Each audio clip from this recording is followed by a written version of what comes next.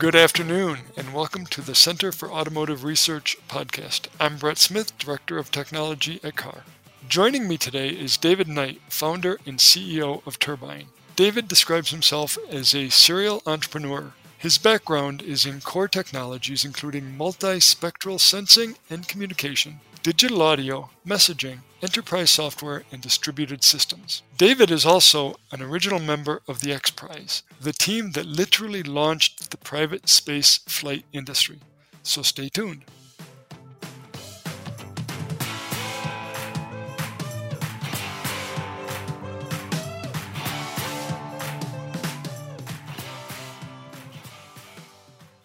Hey, David, welcome to the CAR podcast. How are you doing today? I'm doing great, Brett, and it's great to talk with you. Thanks so much for joining us today. Before we jump into talking about the EV sector and all of the parts that go into that world, I think it's useful to get a better understanding of Turbine. David, can you take a moment to tell us about the problem Turbine is working on, how the idea has recently changed focus maybe, and finally, the implementation timeline? Sure. So Turbine, which is spelled with an E, Terbine, we have a group of us who have been involved with a lot of interesting things in the past. My co-founder, CTO, worked on big banking implementations and streaming media systems like HBO Go and HBO Now. And I've worked on things from large-scale email, telecommunications, and at one point, private space flight, but that's another story. We wanted to do something that could be big and really help starting with, sort of corporations, government agencies, and eventually making its way to the consumer. So we looked around and kind of thought, well, the Internet of Things looks really interesting. So what can we do there? Well, lots of people are making sensors and devices and big machines. That was happening. A lot of people were building things that do the communications part, happening, satellites, happening. Well, what about the data that they generate? And we saw that there were lots and lots of companies, big and small, building platforms that analyze the data and create outcomes. So that's solved too. Well, what isn't solved and could be important in the future? Well, we realized that eventually the machines would start having to share data with each other for various reasons, and that the driving force of this would be the steady progression of Moore's law, which says that as time goes forward, processing gets better, faster, cheaper. And Gordon Moore is the co-founder of Intel, and his law, quote unquote, has been amazingly accurate for almost 40 years, and it hasn't let up.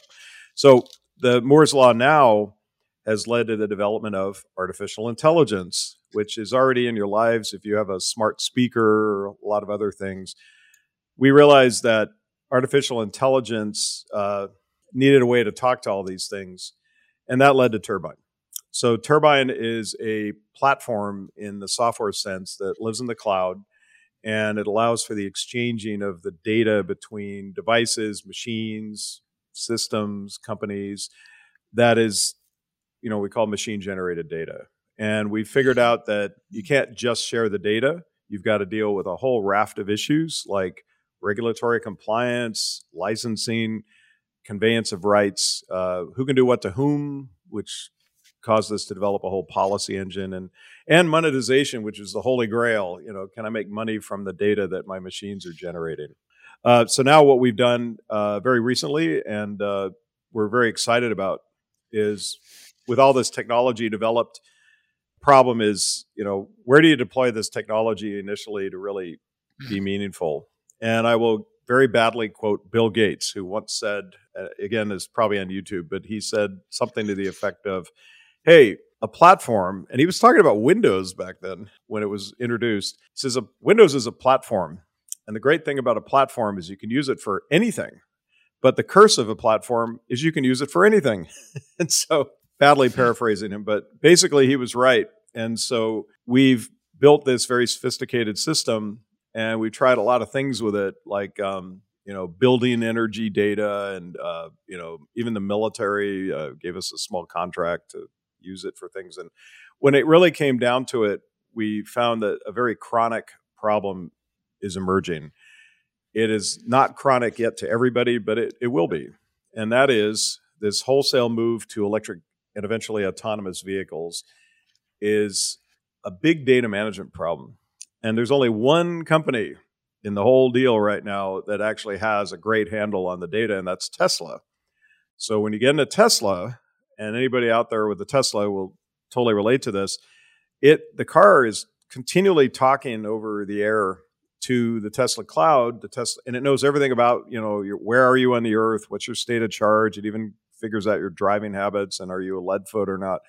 Then their cloud also talks to their proprietary Tesla charging network. So you have a lot of comfort there because, it already knows, hey, you're going to run out of electrons in 100 miles, but given the route you've chosen, we know that there's 10 superchargers by Tesla on this route, and we know if they're available and the money is magically taken care of in the background. The problem is nobody else has anything close to that. None of the OEMs. So we decided to just roll up our sleeves and get in there. So we're just in the process of rolling out a system called Turbine Link. And the idea is that we create that federated experience that Tesla offers, but for all other car makers, all the way up to big rigs, all the way down to micro cars in cities. And we're going to bring in a third component that Tesla doesn't have yet either, which is the power grid, because there's already a lot of concern, especially in California, about the staggering amount of power that these big chargers are going to use. And that's a real concern. It could actually cause brownouts at some point, but because the grid is real time, it's not like a cup of gasoline you can store till you need it.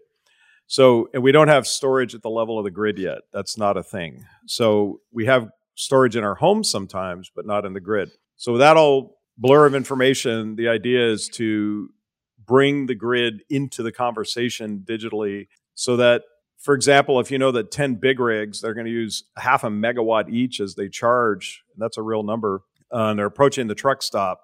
Before they get there, we'll be able to tell the grid, maybe you need to allocate more power over here. And because they can do that through what's called load balancing. But without the data, they're not going to do it. So anyway, that's kind of a long-winded, short version of what we're doing.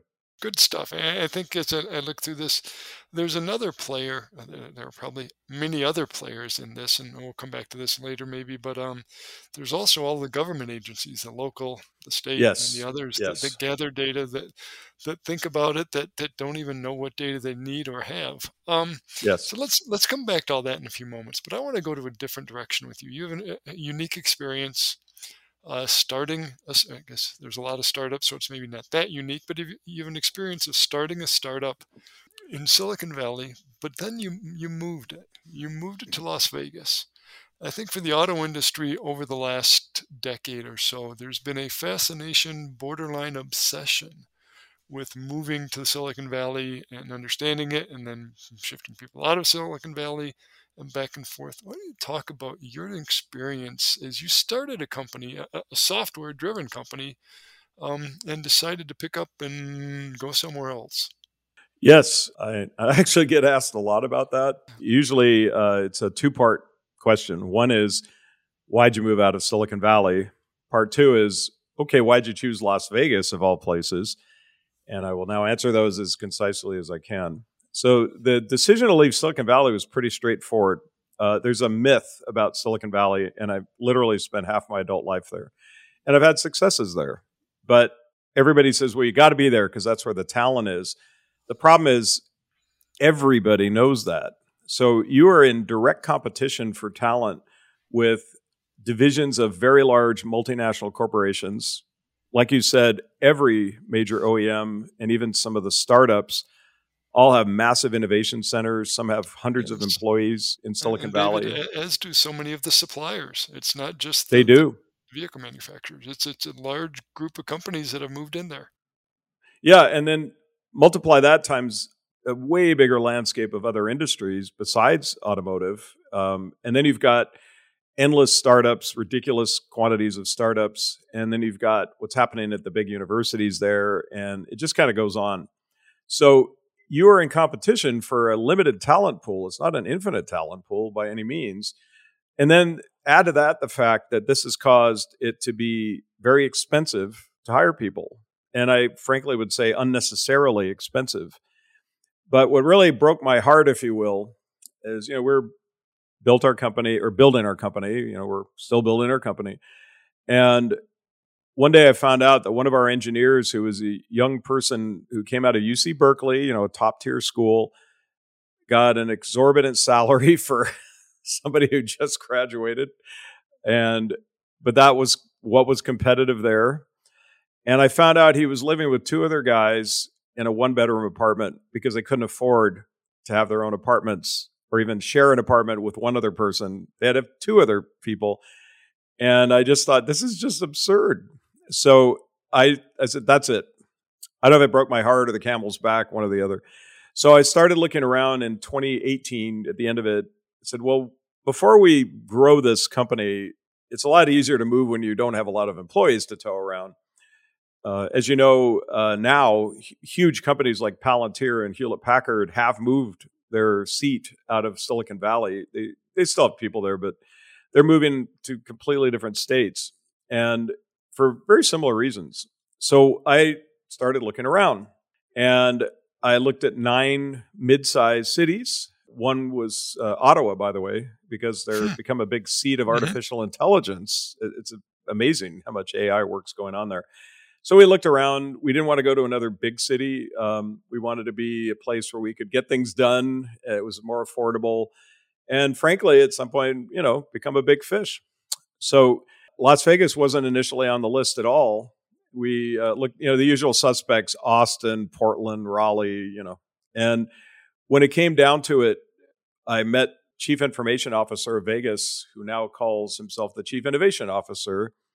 And he really made a big play for why Vegas was going to be a hot tech hub. Vegas and Nevada in general is spending a lot of energy on trying to diversify the economy so it's not so dependent on hospitality. And I think the pandemic brought that home like a bomb going off. I mean, the highest unemployment in the world, I believe, was Vegas during that because of their heavy dependence. But it turns out the Vegas Valley has 2.4 million residents. It's much bigger than most people realize. So it's not just the really. I thought it was just the Strip. That's all I ever saw. Yeah, right. Well, it's funny. Well, of course, most people only experience the Strip, and they think 200,000 people live in the whole place, but it's 10 times that big. Other big industries in the rest of Nevada are mining, things like that. Big mining place. And then in the north, you've got like the Tesla Gigafactory and so on. With that being said, they're really trying to get, technology-based startups and to either come there or be, birthed there. We were, about 20 people. So we moved into a thing called the International Innovation Center, which is part of the Innovation District that they set up to foster startup activity. It's been an incredibly supportive environment. I cannot believe the access that I've had. It's nothing like you could even imagine in California. California is just this big Leviathan thing, and it's just dealing with its own inertia.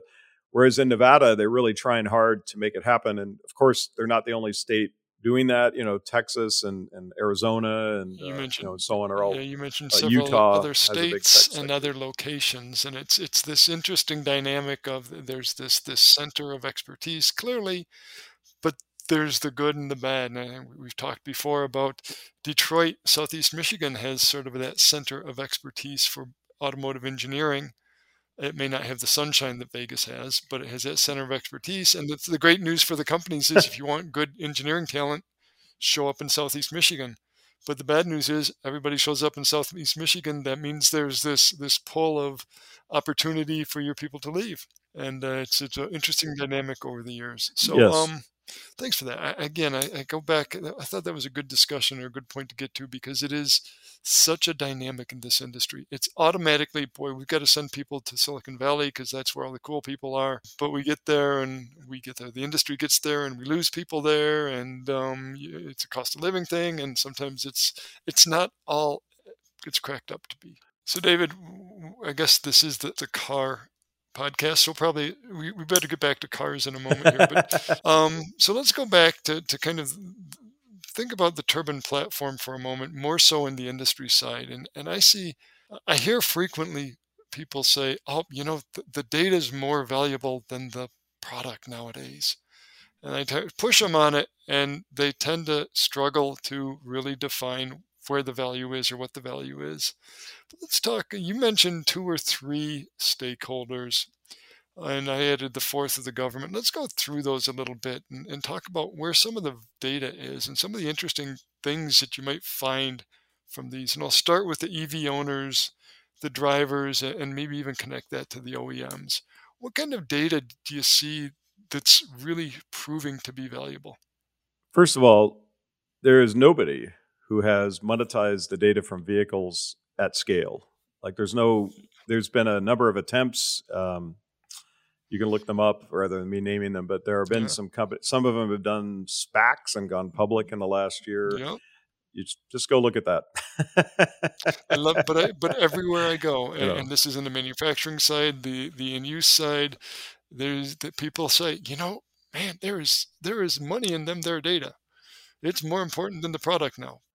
I met a gentleman who used to work for one of the OEMs, and he wrote a book called The $0 Car. And the thesis is that one day the data your car generates would pay for the car. Well, actually, I read that a long time ago, and I thought, So more recently, during the pandemic, actually, we had a big German OEM approach us, and they said, "Can you figure this out?" And they've been working with these big consulting firms and everything. And I said, "Well, sure. I mean, if it helps us have a relationship, and it's a subject we seem to be immersed in." So here's the bottom line, and it's tough love. The most generous analysis we could come up with, and we down to the level of all the different data outputs that a modern vehicle has, which is a stunning amount, by the way. If you could get them, and right now they do not spit those all out over a data transceiver, despite what people think. They do not. Like, let's say a high-end car might have 300 outputs that they don't send them over the CAN bus to the data transceiver. And until over-the-air software updates came along, which Tesla started, and now others like Ford are now doing, you had no way to get that data off the car. Now you will be able to get the data. And I should mention that there's a really important factor that people forget. There's a cellular bill that goes with this. So the data has to at least cover the cellular bill, if not more. That being said, we broke it down in very granular detail. All right, what about the ambient air temperature and barometric pressure sensors that are used to calculate fuel mixtures for the injection system? Like, could you use that data to create micro weather maps and things? So we looked at all sorts of things. And after a pretty extensive analysis, we realized that it was never going to be even close to paying 1 month payment for that car, despite everybody wanting it to. But we really had to go to the other side of the equation and say, well, who would pay for this? And what do you think the market would bear? It's the wild, wild west. So there's a lot of, pardon the term, but it's called swag, scientific wild ass guessing. So we had to do a lot of that, but we had some smart people looking at it. Then last year, they went off with that to ponder on it. We've now had other OEMs say, could you do that for us? We have. And probably the most interesting was last summer, a very, very large commercial fleet operator that everybody knows came to us and said, hey, we'd like you to do that for us. And their question was really interesting. They said, what if we put sensors on our vehicles that had nothing to do with being a vehicle? They had to do with the fact that they're covering the landscape all the time, kind of like really low flying satellites. And what if you put things like LiDAR and radar, and not for navigation, but to capture data? So that was really fascinating. I think we had 70 different sensor types we analyzed for that study. It does add up to real money at some point, and we think we found some really good use cases. But the real answer, that you're looking for is it have any hope of paying for the car? I would say not anytime soon. Probably not ever. But that's okay as long as you don't make that your business model. Yeah, there's as you said, there's a ton of data out there. Some of it's accessible, some of it is not. Some of it's useful, some of it's not. And parceling through it is a challenge. When you talk with the utility companies, what's the angle there? How do the utility companies, you mentioned earlier some of the charging and peak charging opportunities? What's data that you see them looking for that makes it interesting? Yeah, well, what we're pursuing now, we did, really go down almost a rabbit hole there for a long time on, can we just make money selling data generated by people's machines? And in the end, we said, well, maybe someday at grand scale, but not this week. So what can we do now? And we discovered, if you will, this important area of how to make the charging experience, pleasurable, if you will, and efficient, at least approximating Tesla and then even exceeding their experience. That brought us to the utilities. So the utilities are about to need to know what's happening with EV chargers. It's not going to be enough to just talk to the several big charging networks that each country has. There are already multiple charging networks in each major country you can think of. That doesn't represent, if you do what's called a Pareto analysis, like the 80-20 rule, the vast majority of chargers in the world do not belong to one of these networks. Some hotel has 3, or some pizza place, or, a coffee shop, or whatever, a mall, an office building, your house. So those aren't on these networks. So we're trying to figure out, can we federate all of that into a big, what they call a data backplane? And then once you know that, and you also know what's happening with the cars themselves, cars, trucks, et cetera, that is useful to the grid, because each independent entity, which is either public, private, or public-private in terms of who owns and operates utilities, couldn't you take that and give that data to them as sort of a preemptive strike and say, in 5 minutes, 10 minutes, an hour, whatever we have visibility on, you're going to need to allocate more power over there. The other thing that they need to know, which, think about how hard it would be for them to get that. You're not going to have 3,300 power utilities in North America. That's the actual number. Yeah, Stunning. and David, so many people think about the utilities as their utility. I'm used to Yes. DTE, and so it's a singular thing. But having worked in this space specifically with utilities since 2007, 3,000 different ones, and all of them, Yeah. many of them operate differently. Many of them, can communicate, but it's a complex world.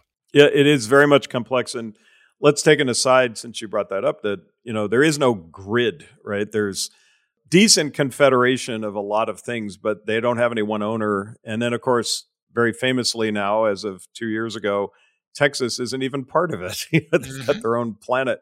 So then you look at the fact that they are not all public, or they are not all private, and some are even public-private. And it's a tough universe. And they don't really care about what's happening 2 states over, other than the fact that if they need to pull power from 2 states over, they have a way to do that. So the other thing, as time goes forward, they're going to need to know what loads are about to hit them, because these are just gigantic loads.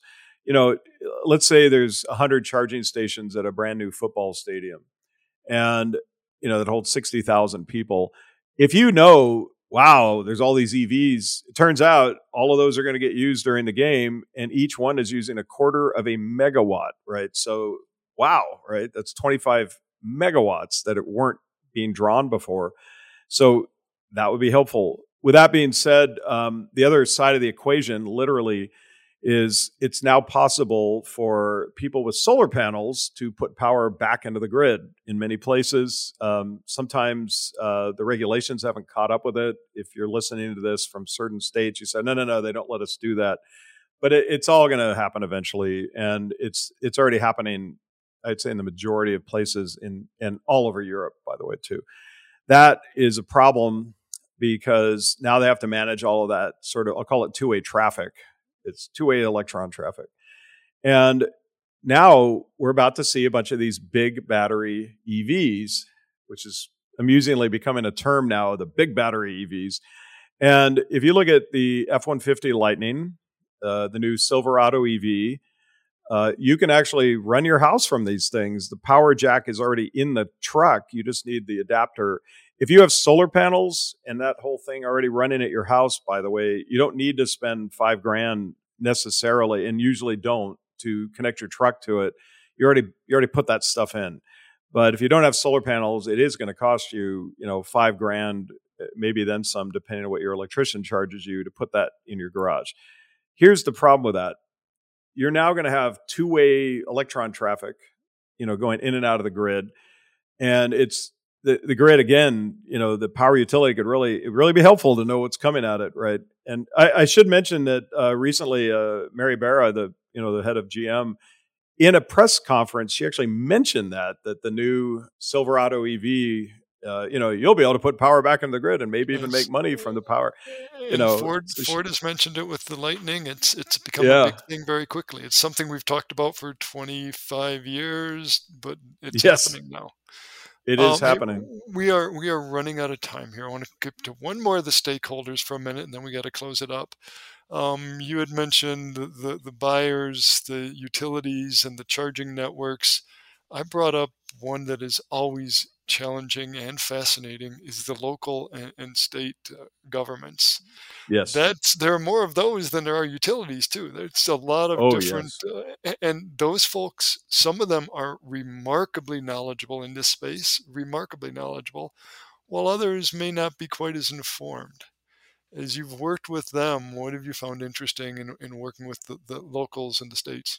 So we are working in what I call our front yard, Las Vegas, Hmm. and I really, no kidding, can't say enough about how welcoming they are of new ideas. I mean, this is the place that tears itself down and rebuilds itself every 20 or 30 years. So the mentality is let's try new things if it's going to create benefit. And so we're doing a big proof of concept for the whole idea of federating chargers, charging networks, and the main utility here is, called Nevada Energy. It belongs to Warren Buffett. And we're also bringing in the city, the county, and the state. It's a pretty good microcosm. There's a saying in the marketing world that you can just take the pulse of Vegas and kind of figure out what's happening in the nation, and that's because 2.4 million people live here, but 40 to 50 million people, at least in a non-pandemic year, come here. And I should tell you, it's very interesting. The stats are that 40% of the people who come to Las Vegas for what they call recreational reasons, so meaning not for a convention, come in their car from Southern California, Arizona, mostly Southern California. Yeah. And of course, California is leading the way in EV adoption. So you have a lot of EVs showing up here. I've seen lines at the Tesla superchargers. So we've had a pretty good success in bringing the local government into this here. I think we have to educate each other about what's needed, but they all understand that this is an area they have to really get their hands around. And as it goes to autonomous vehicles, which is going to be the follow-on thing from EVs, we are going to see so many regulatory changes and things that are going to Hmm. have to shift to accommodate. Hey, David, we need to wrap it up here. We've hit our time limit. So first, thank you so much for joining. Great stuff. Good discussion. Any closing thoughts on big data and the future of trying to figure out how to make money off it? I really believe that the data being generated by vehicles and the data consumed by vehicles has intrinsic value. I do believe that by solving these big problems like how to get all the EVs talking to all the charging systems and the government and the utilities is a great way to introduce how data is going to be transceived and in a safe, secure, and controllable way. That's what we're trying to do.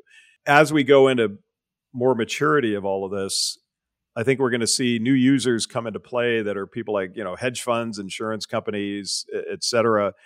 And they're the ones that are really going to pay for the data because they have no other way to get at it. And I think they're going to find more and more value as as this whole thing expands. David Knight, founder and CEO of Turbine, thank you so much for your time. And those that listened, appreciate it. Have a great day. Thank you.